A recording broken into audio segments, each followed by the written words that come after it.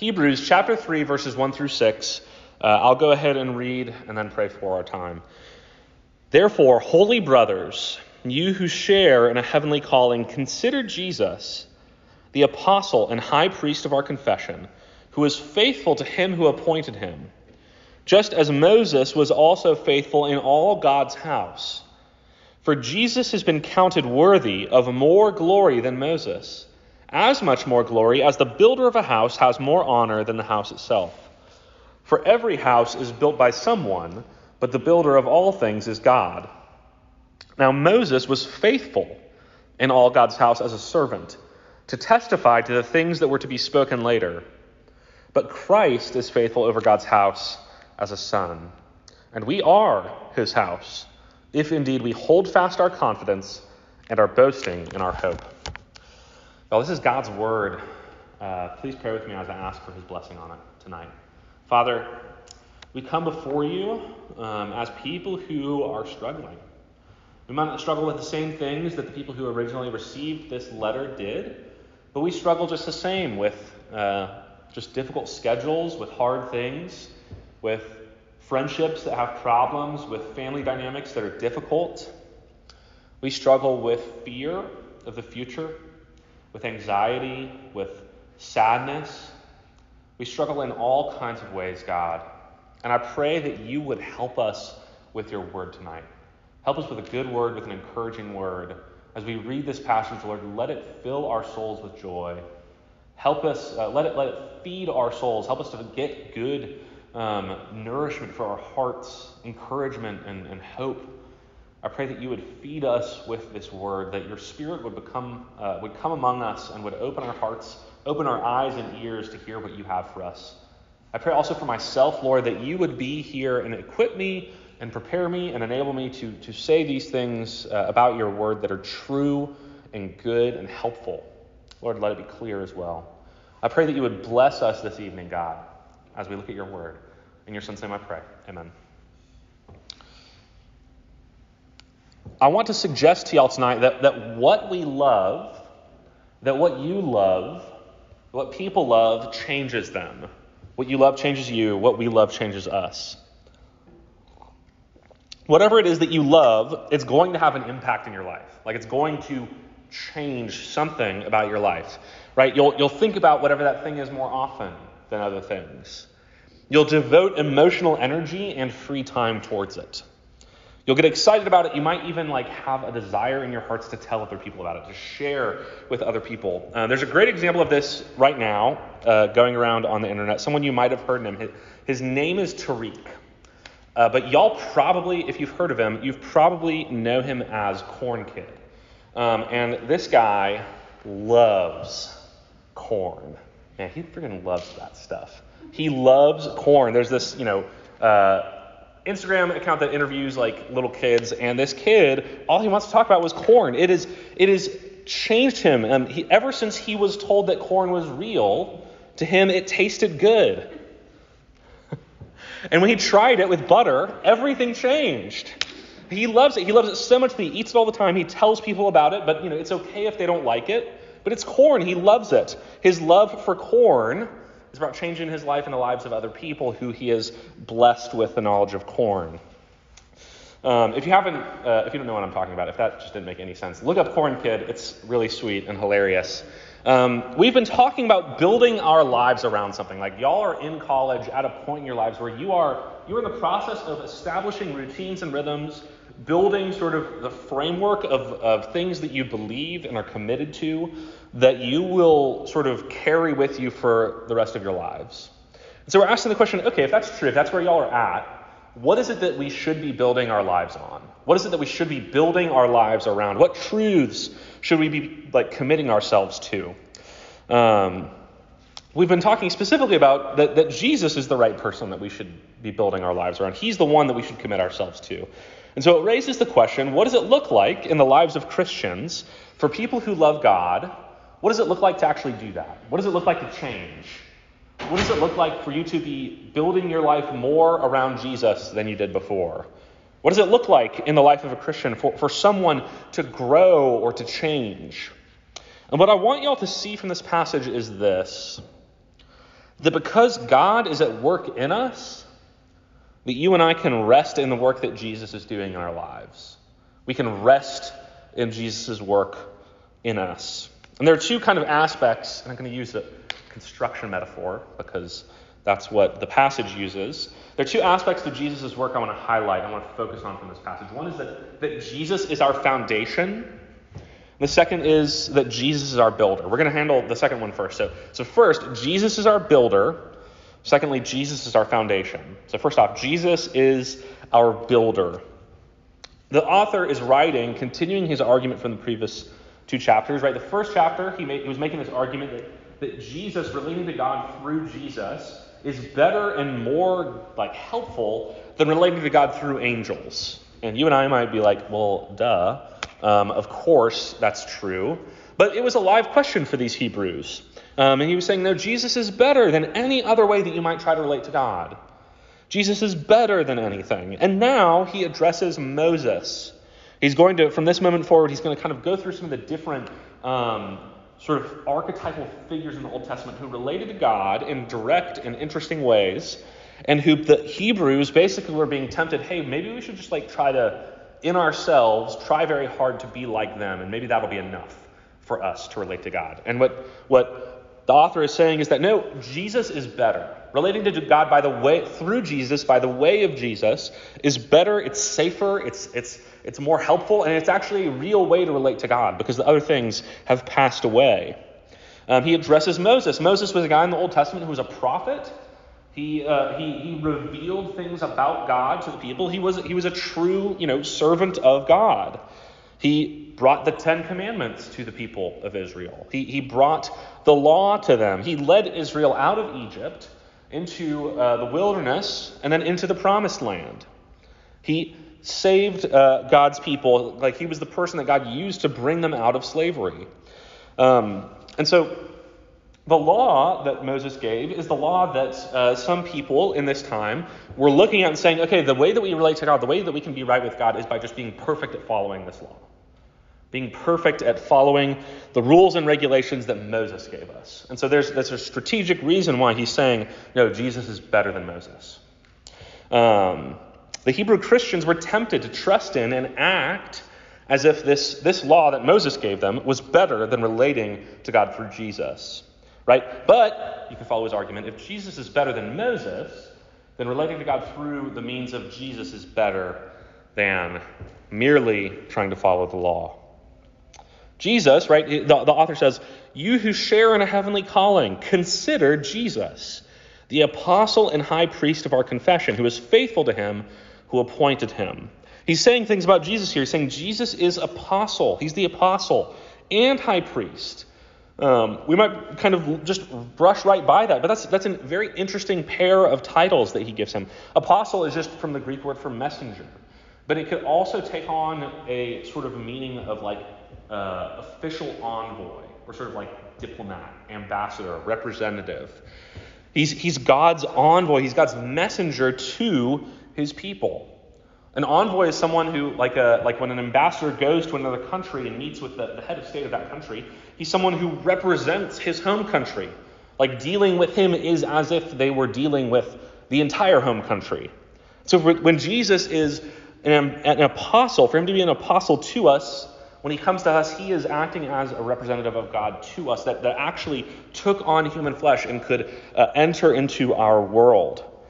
High priest is the interceder, is a person in the Old Testament where once a year that he could enter the place in the temple where God dwelled and represent God's people to God. And so it's really interesting. He's both God's representative to us as well as our representative before God. When we look to God, Jesus is the thing that we see. Jesus is the person that we see. But when God looks to us, when he looks upon us in sort of a legal representative sense, Jesus is the person that he sees. Jesus is what God sees. And so all this is background to the argument, right? Jesus is worthy of more glory than Moses is worthy of. Because Jesus is, just like the builder of a house is more worthy of glory than the house itself. Right? There's some truth, we kind of get that. The artist who paints a masterpiece, we're like, oh man, that's amazing. such creativity, such talent. You did such a good job. Like, you wouldn't say to the painting, like, great work painting yourself. That would be ludicrous. We would not think in those terms. The builder of the house, the person who's designed it, the person who's meticulously planned it out, they are the ones who are worthy of praise. Right? This implies also that Moses, who God used as an instrument to help build up the people of God, was also another part of God's people. He was a part of God's house. He was just another piece of brick, another wooden beam in the house of God. Because even though Moses, right, he led the people out of Egypt, he gave them the law, but he was just a part of it. He was just a part of the house. Moses loved God, and he pointed people to God, but he was just a man. He was just a guy. Jesus has been counted worthy of more glory than Moses, as much more glory as the builder of a house has more honor than the house itself. And it goes on to explain that. It says, for every builder, every house is built by something. Every house is built by someone, but the builder of all things is God. Right? Isn't that interesting? It's right. Moses, who did a lot for the household of God, is regarded as a servant, as a part, as a piece of the masonry in this metaphor. But Jesus is the builder of the house. He is the one who is actually building up God's people. And what that implies is that Jesus is God. So part of what the author is saying is that Jesus is better than Moses because Moses is just some guy, and Jesus is God himself, God incarnate, God dwelling among us. And so for the Hebrews, for the people this letter was written to forsake Jesus and to say, well, we're just going to go with the law that Moses gave us, to ignore Jesus and to go back to relating to God the way that they thought that Moses did, was to essentially to reject God, because Jesus is God, to reject Jesus. It also says that as Jesus is building up the house of God, like in the metaphor, Moses is part of the house, Jesus is the builder of the house, so therefore he's worthy of glory. It says later that we are his house. In verse 6, we are his house, present tense, if indeed we hold fast our confidence and our boasting and our hope. God's house, it says that we are his house, that the builder of this house is Jesus, right? Like this metaphorism, again, there's some limitations to it, right? God doesn't need a house. He is not constrained by time or space. He is all-powerful, infinitely beautiful and wise and glorious and good. He doesn't need a sort of metaphysical, metaphorical house to live in. But the metaphor is such because, like, us being God's house means that God dwells with us, that God lives in his house, that God is near to us. It's a metaphor describing the nearness of God to us. We, everyone who believes in Jesus, everyone who is one of God's people, who calls themselves a Christian, those people are God's dwelling place. Jesus is the builder of that house, the builder of that dwelling place in his roles of apostle/messenger, revealing God to us, revealing truths about God to us, but also the builder in his role of high priest, intercessor, standing between God and us so that when God looks upon us, he sees the goodness and perfection and glory of Jesus.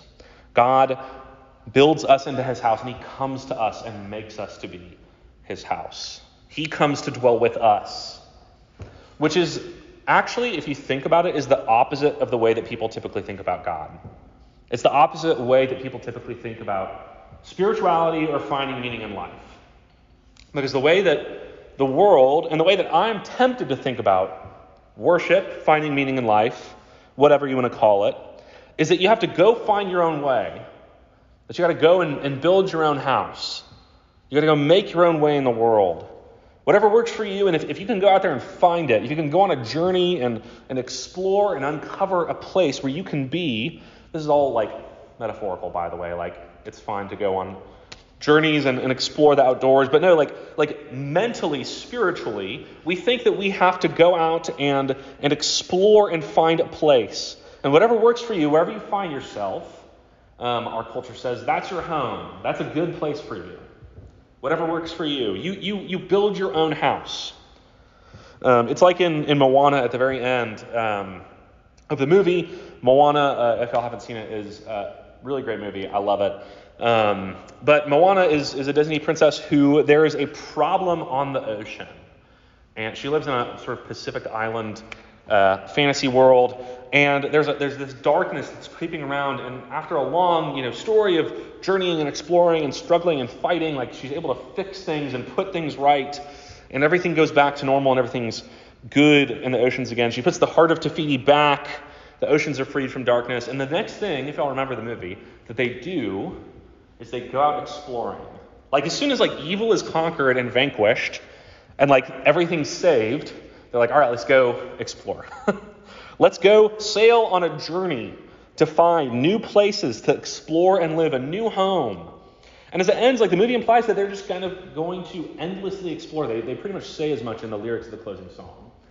And I think that it's a lovely story. I'm not saying that there's anything wrong with that. But what I am saying is that I think sometimes we feel like that is our lot in life.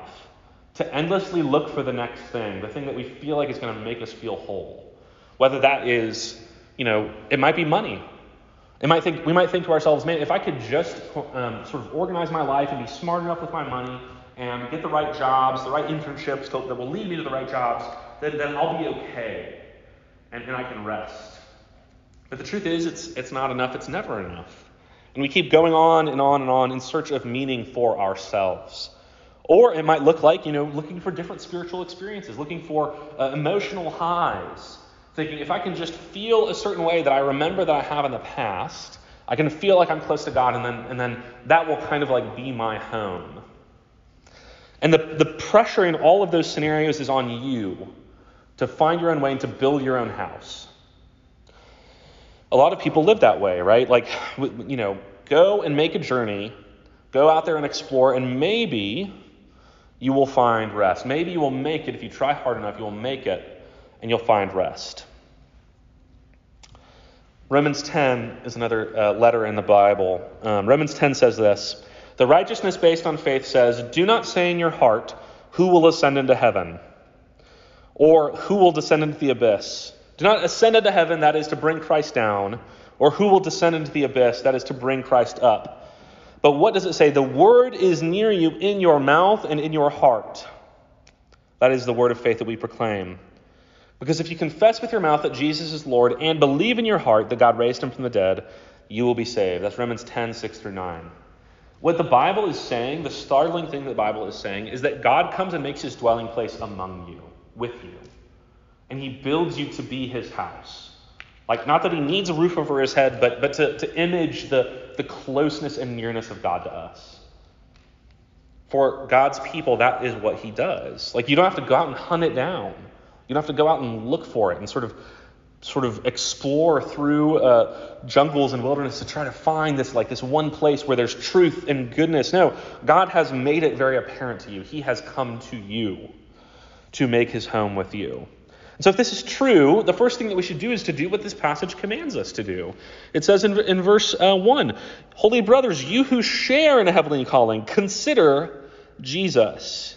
Consider Jesus.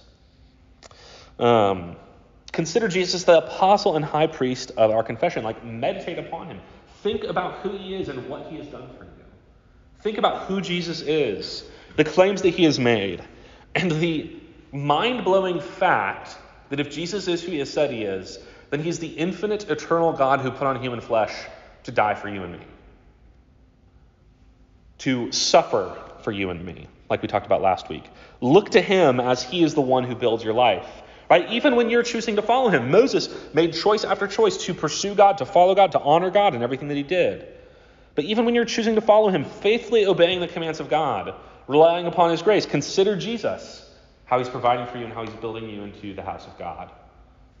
On the flip side, even when you're struggling, when you feel far from God, when you feel I'm really struggling with this sin, or I'm having hard times, and you might feel in your heart like God might not be close to you.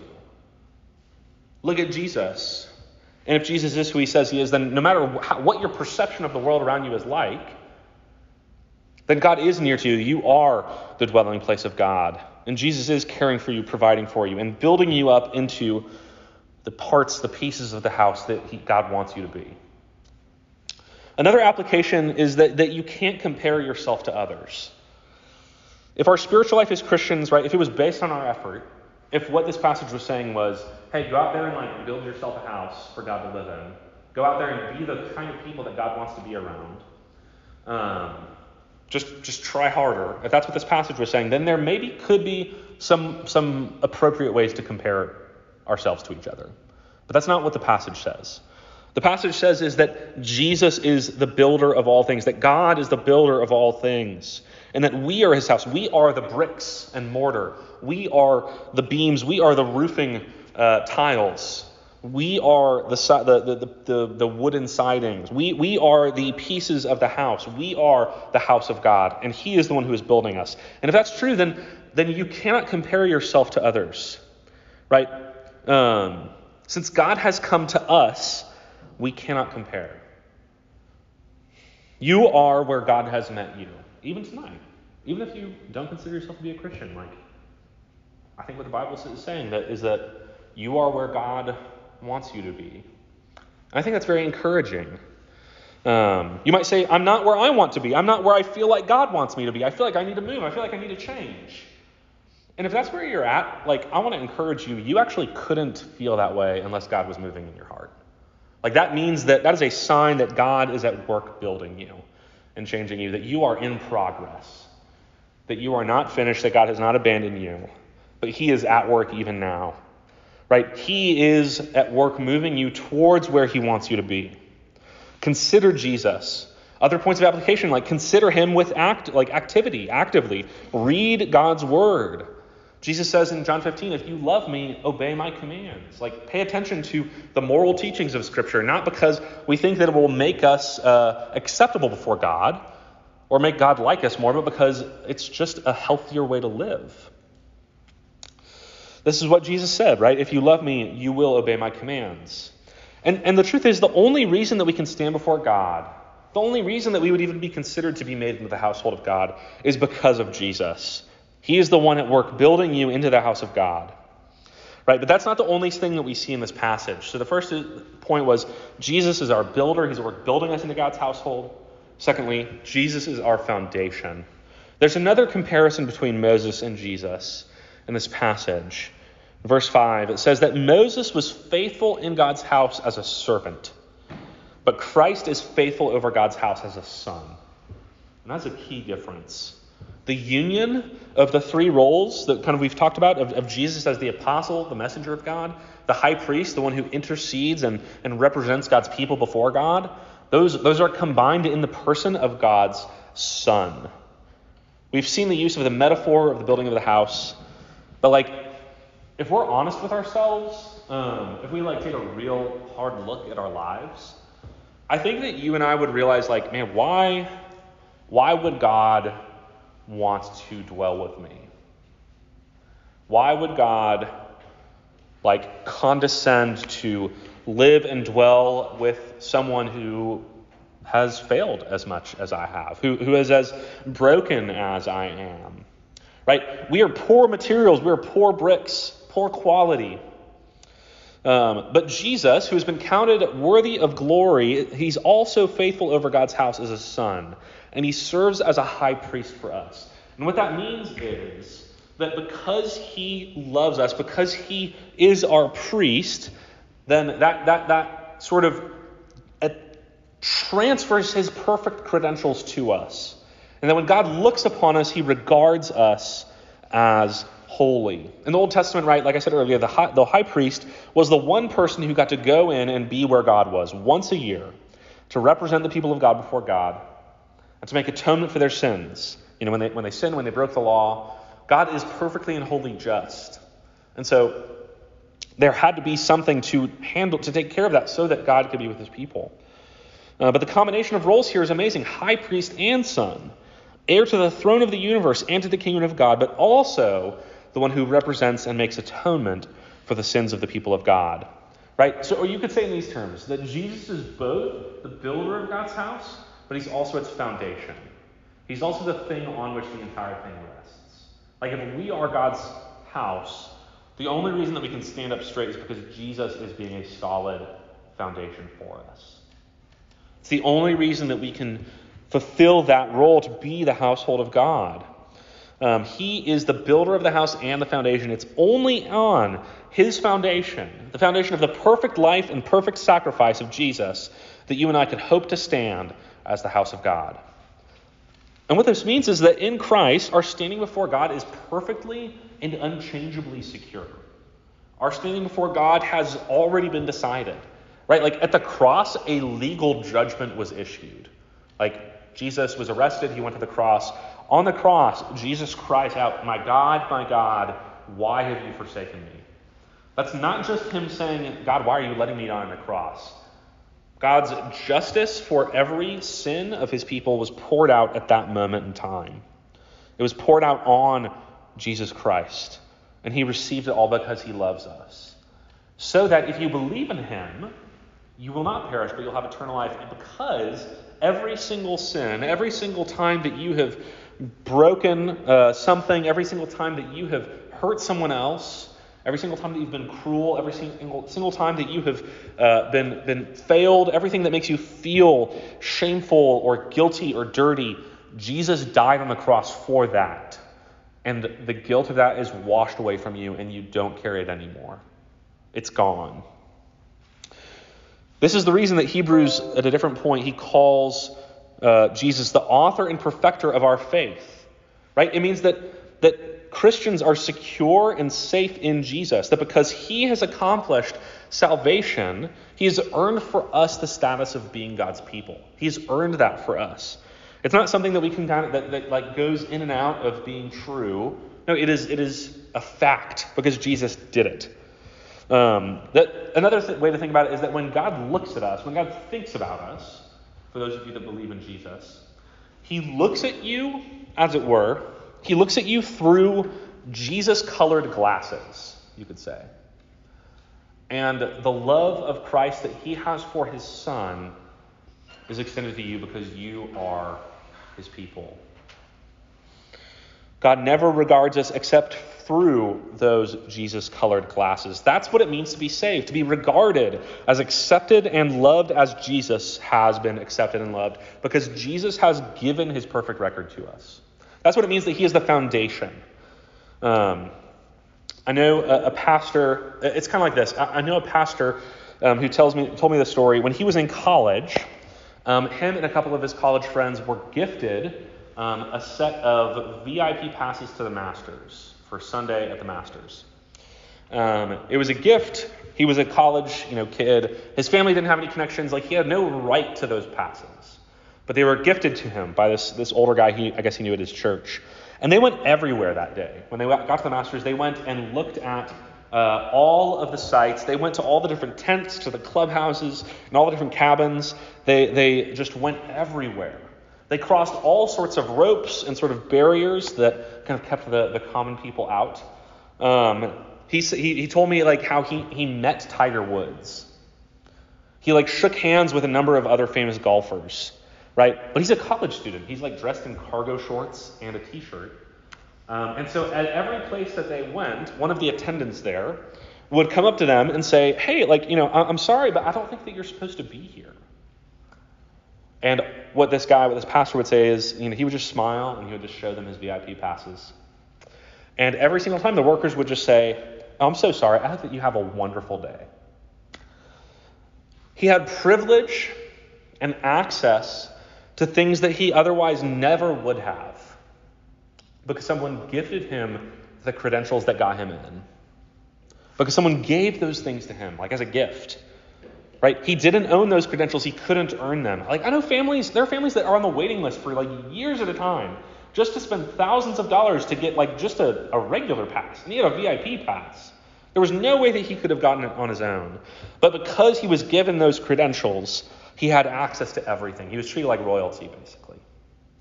This is a picture of what Jesus does for us. Right? We cannot earn entry to God's kingdom on our own. We cannot earn the right to be regarded as sons and daughters of God. We cannot earn the status of being the household of God. But if you believe in Jesus, if you trust in him, like it said in Romans earlier, if you believe with your mouth, if you believe in your heart and confess with your mouth that Jesus is Lord, and that God raised him from the dead, you will be saved. Like if you believe in him, those are the credentials that God gives you. The right to be called sons and daughters of God, the right to be his house,